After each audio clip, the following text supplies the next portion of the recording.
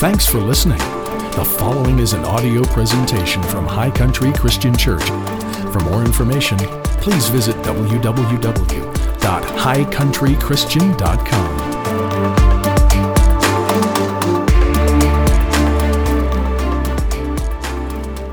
I want to speak to you today, and the title of my message, I actually titled this earlier in the week, and then yesterday did a little video on Instagram, story video, and a bunch of people responded. They were like, yeah, people were texting me fire emojis, and I was like, that's great, okay. So I hope it comes across as good as people are expecting it to. But the title of my message today is, Which Direction Will You Run? Which direction will you run? There is a phenomenon that occurs in human beings when we come face to face with a perilous or dangerous situation. This response is both biological and psychological, meaning that it affects us both on a physical and on a mental level. It's called the acute stress response. Have you ever heard of this? The acute stress response? More commonly known as the fight or flight response.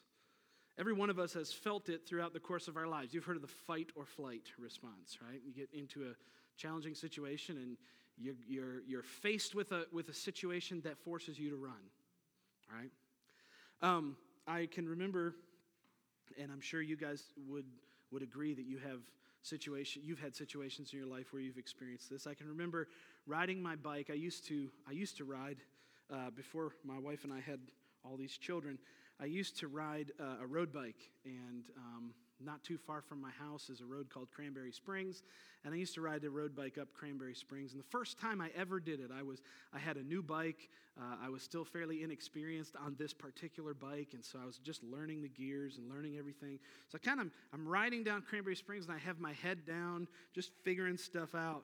And it was one of those bikes that was the first time that I'd ever had a road bike where your feet clipped into the pedals, like real Tour de France stuff, you know.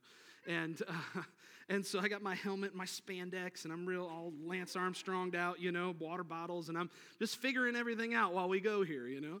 And I'm coming up Cranberry Springs, and all of a sudden, out of nowhere comes this dog. And I got no knife. I'm wearing spandex. I've got nothing. And even to kick the dog, I'd have to unclip my foot from the pedal. I'm like, this is bad news. I remember trembling. Your skin gets either pale or flushed. You begin breathing faster, and your entire body becomes tense and ready to take action. This is the fight or flight response.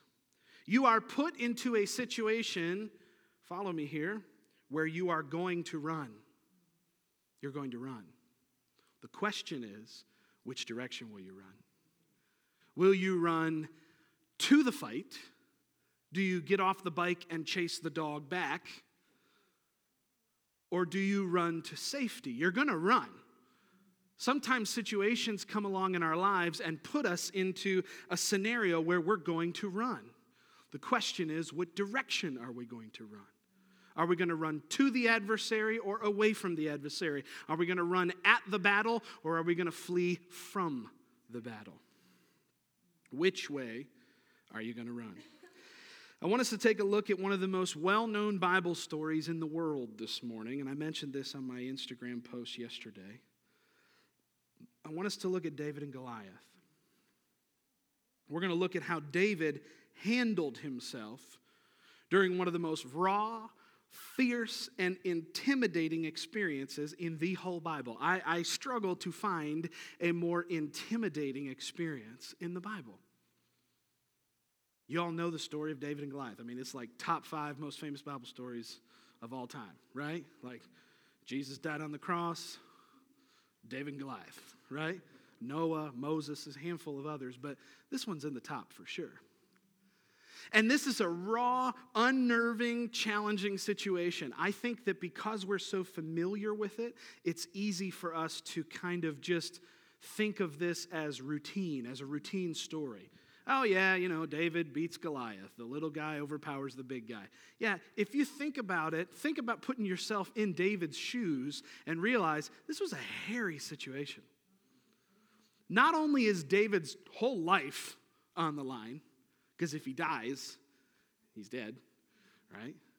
I know that's real deep. If he dies, he's dead. But what else happens after David's dead? Then the whole nation of Israel is now enslaved to the Philistines. This was a loaded scenario.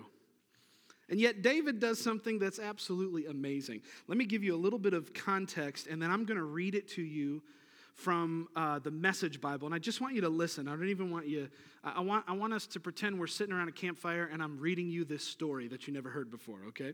But let me give you a little context before I read it. Israel, here's the context. Israel is at war with the Philistines. Each of the armies are staging themselves for a battle. The Philistines are invading Israel, so Israel is in a defensive position within the borders of their own country. Each of the armies is arrayed on opposite hilltops, overlooking a valley in between, and each day, rather than fighting, a giant known as Goliath comes out from the Philistine ranks to taunt the Israeli army and engage them in conflict. His goal is simple. As a national hero and champion of the Philistine army, Goliath seeks to lure out a strong man from Israel to fight him. Whoever wins the fight wins the war for his country. Each day he cries out to Israel, taunting and belittling them for 40 days, once in the morning and once in the evening. How many of you know that when the devil's coming after you, he doesn't relent? Right? Can I get a stronger amen than that? I'm talking to some people that have been through some stuff. Anybody been through some stuff in here? Anybody in some stuff right now? You in the soup? You want to know how to get through the scenario and the situation that you're in? I want to teach you today. I want to look at David and find out how to run at the battle instead of running away from the battle. If you've been in a battle, if you're in a scenario that you feel like you're going uphill, let me tell you, David's going to give us some insight on how to deal with that, okay? So now continuing here, David is sent from his father's house to bring supplies and food to his 3 oldest brothers who are in the Israeli army and are at the scene of the battle. This is where we pick up the story in 1 Samuel chapter 17. There's like 60 verses in this chapter. I didn't want to read all of them to you, so I figured I'd give you a little condensed recap of context. This is coming from the Message Bible, 1 Samuel 17. It says, David was up at the crack of dawn, and having arranged for someone to tend his flock, he took the food and was on his way, just as Jesse had directed him. That's his father. He arrived at the camp just as the army was moving into battle formation, shouting the war cry. Israel and the Philistines moved into position, facing each other, battle ready. David left his bundles of food in the care of the sentry and ran to the troops who were deployed and greeted his brothers. While they were talking together, the Philistine champion, Goliath of Gath, stepped out from the front lines of the Philistines and gave his usual challenge. David heard him. Everybody say, David heard him. Every single day for 40 days, morning and night, had been the same until this day that somebody with faith showed up to the battle and heard what was going on. I want to tell you, I don't know how much the devil's been pounding on your door. I don't know how much the circumstance has been pushing you, but I'm going to encourage you today to be the David in your family. Be the David in your household. Show up to the battle and show up with some faith and hear what's really going on so that you can be empowered to put a stop to it. Amen? Let's keep reading.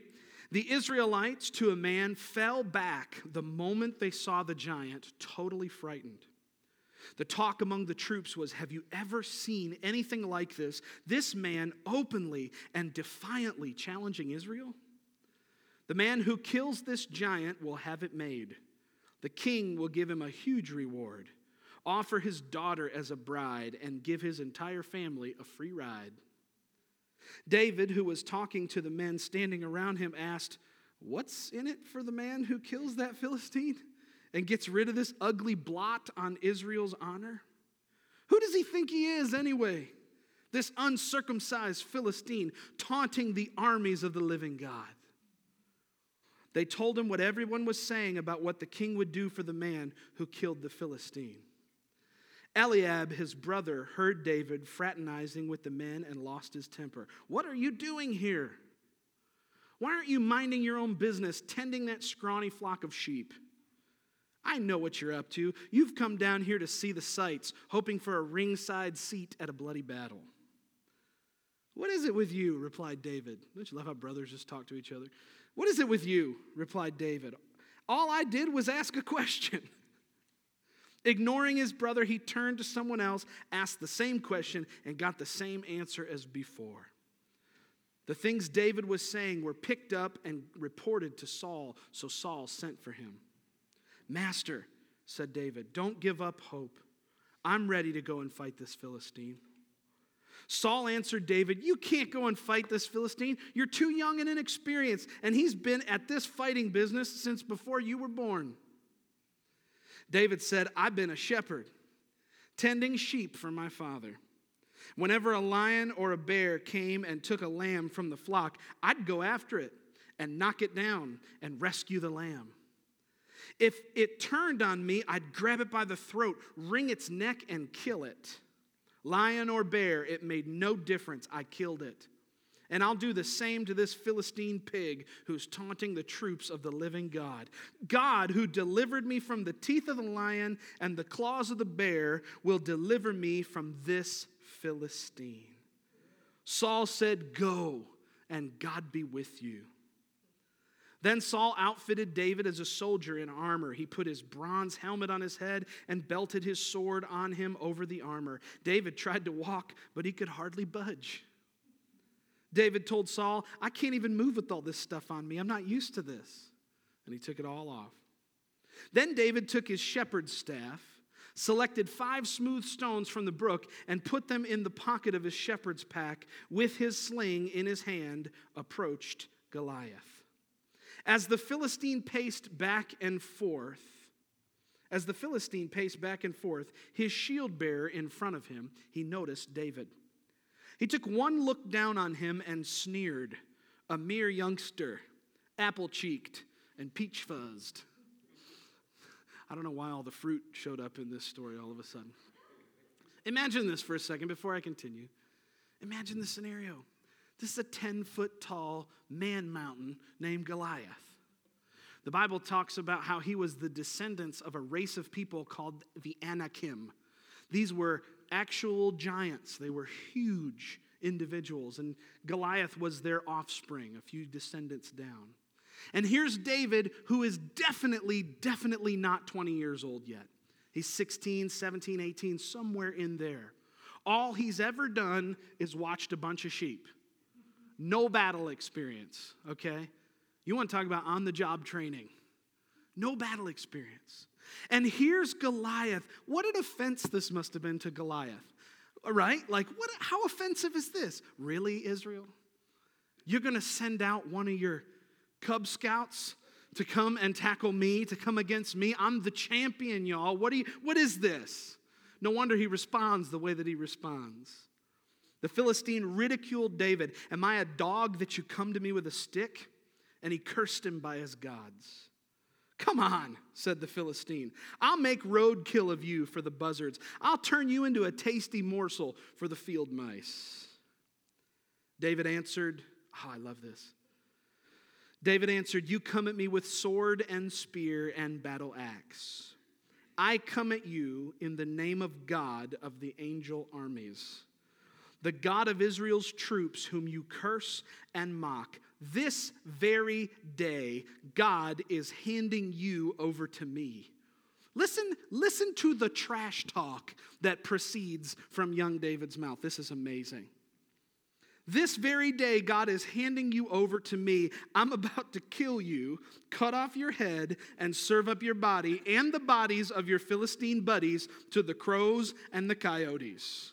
The whole earth will know there's an extraordinary God in Israel. And everyone gathered here will learn that God doesn't save by means of sword and spear. The battle belongs to God. He's handing you to us on a platter.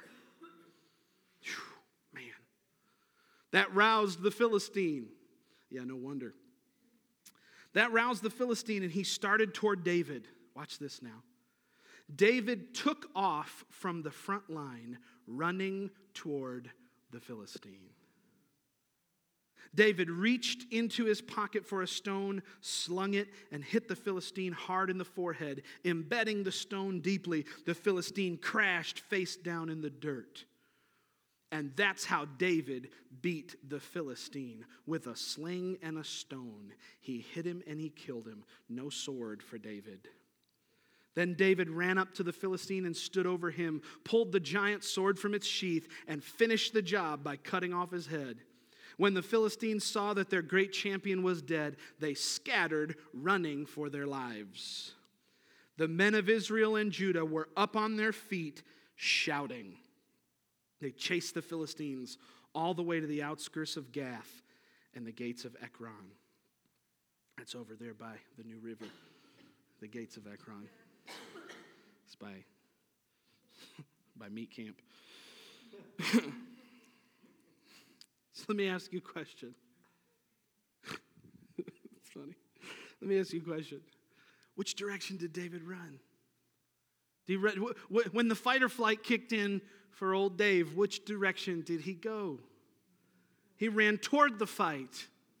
He ran toward the fight. Why? It's because faith always runs straight towards the challenge. Faith never takes the easy way out. Faith never looks for a simpler way to get out of this situation. Faith is willing to go straight towards the challenge, look the devil right in the eye, and tell him exactly where to go. Because faith knows who's behind it. Faith knows that God, if God is for me, who can be against me? And so faith always runs right at the challenge. Amen. David did not run back to his brothers. He didn't run back to Saul. He didn't get halfway in there, realize he'd made a bad mistake, and then go, oh no, let me run back to Saul. He'll help me. How many of you know sometimes you get into something and there's just what we call the point of no return? Amen. I grew up in Niagara Falls, New York, and grew up on the Niagara River. And the upper river, there's two parts of the river, the upper river and the lower river. The upper river is before the water goes over the falls, and the lower river is after it goes over the falls. And in the upper river, there is a spot very clearly marked called the point of no return. And if you're a boater on the Niagara River, you know where that is, because if you go past it, there's a good chance, even if you rev your motor, you're not going to return, because the current just gets too strong. I believe David was in that kind of situation. Here he is standing up on this hill, trash talking the Philistine, and he starts to run at him. And as he runs at him, he's past the point of no return. There is no opportunity for retreat at this point. I want to submit to you that God loves impossible challenges. God loves to meet you at the point of no return. Amen. God loves to get right with you, right next to you, right as you cross the point of no return. That's where faith works.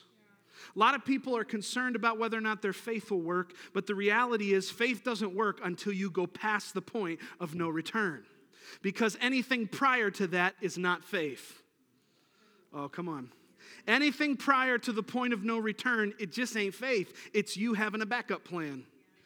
Amen. You remember what A.W. Tozer said? A.W. Tozer said, real faith is when you intentionally, on purpose, put yourself in a situation where only God can be the answer. Everything other than that is pseudo-faith. It's, yeah, I trust God, but I got option A, B, C, D, E, F, and G behind me if this doesn't work. Faith doesn't work until you get past the point of no return. God loves impossible challenges. It's where he shines. So I have a question for us this morning that I want us to answer. What made David run toward Goliath? What made David run toward Goliath? And what will make you run toward every challenge that you face? I want to encourage somebody this morning. I want to stir your heart to believe God this morning. I want you to leave this place knowing that greater is he that is in you than he that's in the world. I want you to leave this place with total confidence that God is exactly who God said that he would be, and that he'll meet you in the moment of your need when you're willing to put faith in him. So what was it that made David run toward Goliath? And what is it that will make you run straight to every challenge that you face? I have 6 things 6 things that I saw that David did. I want you, if you're taking notes, I want you to write these 6 things down. We'll go through them one at a time. What made David run toward Goliath? Number 1, he saw that Goliath was mocking the living God. He saw that Goliath was mocking the living God. Goliath's words were an attempt to undermine the name of God. Look at what David said. I'm going to read this to you from the New King James, and you can put this up on the screen. 1 Samuel 17, verse 46. Look at this. Look at how David responds. This day the Lord will deliver you into my hand, and I'll strike you and take your head from you, and this day I'll give you the carcasses, this day I'll give the carcasses of the camp of the Philistines to the birds of the air and the wild beasts of the field. Watch, that all the earth may know there is a God in Israel. What was the motivation, the primary motivation behind why David ran at Goliath? It's because he recognized that Goliath was trying to undermine the name of God. What is it that the enemy's trying to do in your life? What is the problem, the challenge, the issue that you face? Is it sickness and disease? Is it trouble in your marriage? Is it divorce? Is it strife? Is it fear? Is it anxiety? Is it depression? Is it confusion? Whatever the thing that the enemy is trying to do in your life, the attempt is not just to take you out, but to undermine the name of God. Cancer is an attempt to undermine who God said he is. See, God said, I'm Jehovah Rapha. I'm the God that heals. So ever since God said that, the enemy's been trying to undermine the reality of that in people's lives ever since then.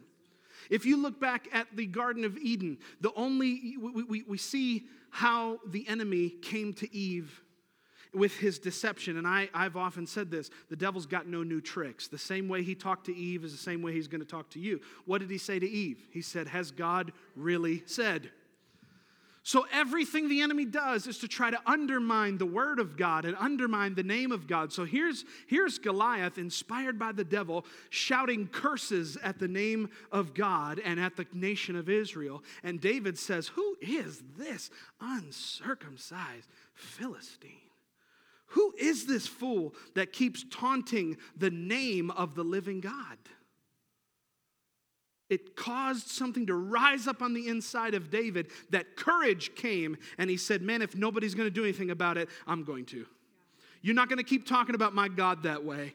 You're not going to keep blaspheming the name of God. I'm going to put a stop to this. Oh, but David, you're only 16 years old, and you've never seen a giant before. You've never been to battle. You don't even have a sword, David. Doesn't matter. This fool is coming at the name of God, and I'm going to deal with it. You see, when something comes into your life, when the enemy pushes on you and attacks you in a certain way, something needs to rise up on the inside of you that says, nuh-uh, nobody is going to make my God look bad. Nobody is going to come at the name of the Lord God. I'm going to do something about it. Amen. Number 2. What made David run toward Goliath? Number 2, he saw that there was a promise on the other side of the fight. He saw that there was a promise on the other side of the fight. Verse 25, so profound. He says, so the men of Israel said, have you seen this man who has come up? Surely he's come to defy Israel. And it shall be that the man who kills him, the king will enrich with great riches. Will give him his daughter and give his father's house exemption from taxes in Israel. David's like, that's a heck of a benefits package. What's going to happen? That's why he asks twice. He said, wait a minute. What's going to happen? Run it by me again, fellas. You mean that whoever kills this guy gets the king's daughter and a pile of cash and no taxes forever? Is that right? Boy, you want to talk about a political, ticket to run on. Vote for me. I'll give you my daughter and money and no taxes. This fired David up. Why? Because he recognized there's a promise attached to victory. There's a promise on the other side of the fight. The reality is that everything that God promised you is available to you if you'll persevere when the going gets tough. Oh, but Lord, it doesn't feel good right now. I feel like I'm in the middle of a challenging situation where my faith is being tested. That's why James tells us to count it all joy when you fall into diverse trials and temptations, knowing that the trying of your faith produces patience. Oh, Lord, there's something on the other side of this challenge, and if I'll hold fast and if I'll remain steadfast, if I'll be consistent, you'll see me through. If I go to the point of no return with you, you'll make sure I get to the other side, and there'll be something good waiting for me on the other side. Amen. So there's a promise attached to his fight. There was a reward that was connected to him not being afraid. Number 3, that was number 2. Number 3 reason why David ran toward Goliath. Number 3 reason why you're going to be able to run at every challenge that comes your way. It's that he knew that he couldn't lose. Think about that for a second, y'all. He knew that he couldn't lose. I mean, every time I get into a tough situation, I try to go back to Romans chapter 8, verse 31. Will you put that up on the screen? Romans chapter 8, verse 31. Oh man, this is so good. Romans 8:31. Check this out. Paul says, "What shall we say to these things? If God is for us, who can be against us?" I mean, what would your life look like if you knew you couldn't lose? What would your challenges look like if you knew that you knew that you knew that you knew that you couldn't fail, that you couldn't lose, that you couldn't come up on the short end of the stick? What would happen? How would you live your life if every challenge you knew there was victory on the other side of it, and you said, there's just no way that I can lose? We say, well, how did David know that he couldn't lose? Well, think about this for just a second. We're in 1 Samuel 17. Do you know what happens in 1 Samuel 16? Anybody know what happens there? Don't look in your Bible and peek and cheat. What happens in 1 Samuel 16? David gets anointed to be king by Samuel the prophet. Samuel comes to his house and dumps a horn of oil on top of David, anointing him to be king. I believe, I've not heard people preach this, but I believe it to be true, that when David got to the battlefield, you know what he was thinking of? Someday I'm going to be King David, and this is going to be part of my history. I believe he got there and he looked at this Goliath and he said, I know that I can't lose because God said last chapter that I was going to be king. And this dude's trying to put a stop to Israel, and we just ain't going to have that. So I'm going to go and deal with him face to face. And God, if God is for me, who can be against me? Can you find somebody that can stand up to God? I don't think you can. So this battle is already over. Glory to God. He knew that he wasn't going to lose. He couldn't lose because God was working with him, because God had given him a destiny. God had made him a promise. You're going to be the king of this nation someday. And so David said, of course I can't lose because God can't lie. I can't lose because God can't lie. Come on. I love this. I love this. Watch this. David talked like the fight was already over. You look at it, man. Go back to verse 46. Go back to verse 46. This is amazing.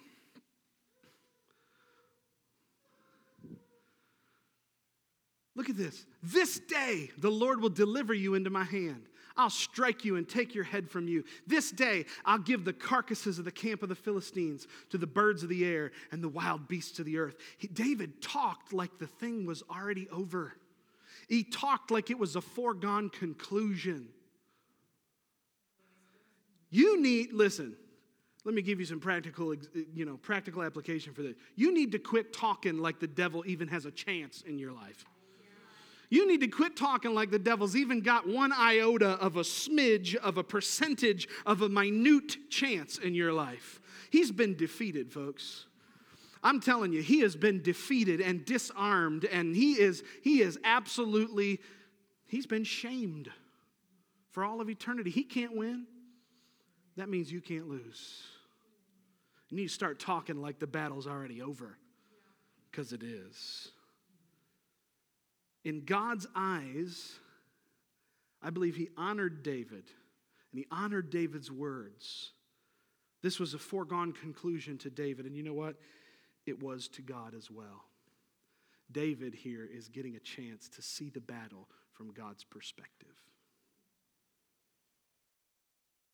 Number 4, what made David run toward Goliath? What will make you run toward every challenge that you face? Number 4, he remembered the lion and the bear. He remembered the lion and the bear. He recalled his personal history with God. He remembered every other time that God had proven himself faithful to David. I think that we don't make a big enough deal of this. I think we don't make a big enough deal out of this. Because we teach faith and we teach believing, we teach confessing the word, we teach praying in the Spirit, we teach getting excited and stirred up, but oftentimes we forget to tell people, hey, go back in your memory and think back to the last time you were in a situation like this. And think back and think about how God took you out of that situation too. And then go back a little farther and think about the one before that, and the one before that, and the one before that. And before you know it, you're tallying up carcasses, man. There was a lion here, there was a bear here, there was a lion here, there was a bear here, there was 2 bears, there was 3 lions. I remember it was July 17th, 1987, and these 3 lions came out to try to steal my sheep, and I just rose up and I choke slammed them and ripped them apart with my bare hands. Because that's exactly what happened. There's 2 people in the Bible that literally tore a lion to pieces, Samson and David. Physically. I was watching Lion King last night with my kids. The new one, because I hadn't seen the new one yet. And so I was like, well, what are we going to watch? Well, let's watch The Lion King. So we're watching The Lion King, and I'm looking at these things that are animated that look so real. And I was intimidated. I'm like, oh my God. Look at that lion. And all I could think about was this passage. All I could think about was David, little scrawny 16-year-old David, rising up and literally with his hands ripping to pieces a lion. What kind of crazy boldness is that? What kind of crazy I know who my God is attitude is that? He remembered the lion and the bear. He went back into his personal history with God and said, if the Lord did it for me then, I know that he'll do it for me now. Amen. He remembered how God had proven himself. The devil will try to discredit God in your life. Please get this. The devil will try to discredit God in your life by discrediting the times that God has moved in your life. The devil will try to discredit God in your life by discrediting the times that the Lord has moved in your life. So you'll go back to start remembering, I remember this experience that I had with God. And a little voice will perk up and say, that wasn't God. You just had too much cheese and you went to bed. You know, you'll remember when God gave you a dream and the enemy will be like, no, you just ate too much turkey and mashed potatoes before you went to bed that night. That wasn't from God. You'll remember a moment in church where God ministered to you and blessed you and did something for you. And the enemy will work overtime to discredit that memory. He'll try to discredit God in that moment. You'll have a better explanation for how that moment played out. The reality is the enemy's just trying to disconnect you from who God really is. I'm telling you, folks, every one of us, every last one of us has had moments where God has intervened in our life. You need to catalog that. You need to remember that. Don't forget where you came from. Do you know all throughout Israel's history, when God was leading them through the wilderness and through the promised land, all the time he's telling them, stop here, build me an altar. God didn't need the altar, Israel did. Think about this. God didn't need another altar.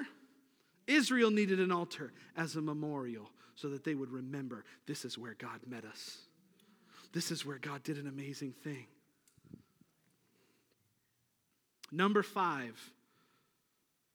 I got 5 minutes left. We'll try to get these last 2 points out. Number 5. David knew what his real weapon was. Oh, this one's so good. Oh man, this one's so good. David knew what his real weapon was. Verse 45, look at verse 45.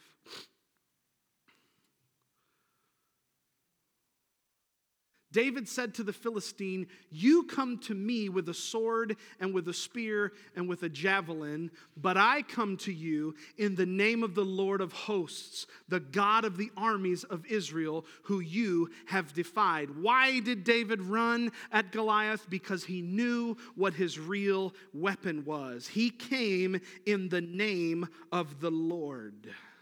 The Bible goes on to say that David declares that the battle belongs to the Lord. And I'm here to submit to you today that when the battle belongs to the Lord, the weapons are irrelevant.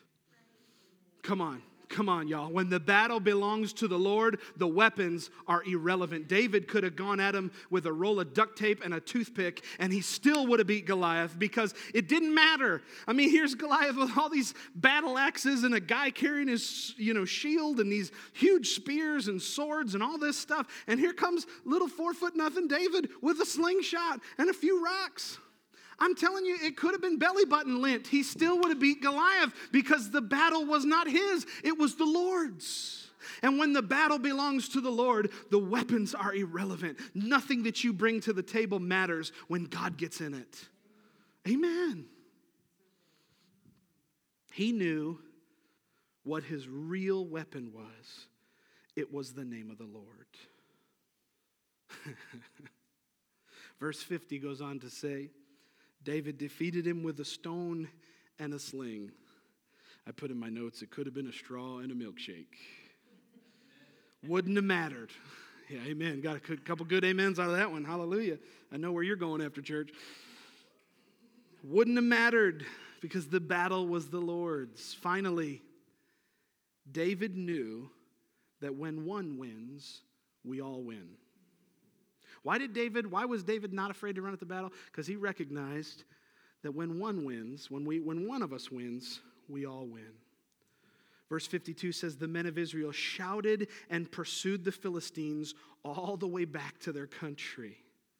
Every time you walk in victory, the victory that Jesus bought for you, every time you walk in that victory, the kingdom of God advances. I want you to get this. This is intense. Every time you and I walk in the victory Jesus purchased for us, the kingdom of God takes another step forward. All of us. When one wins, we all win.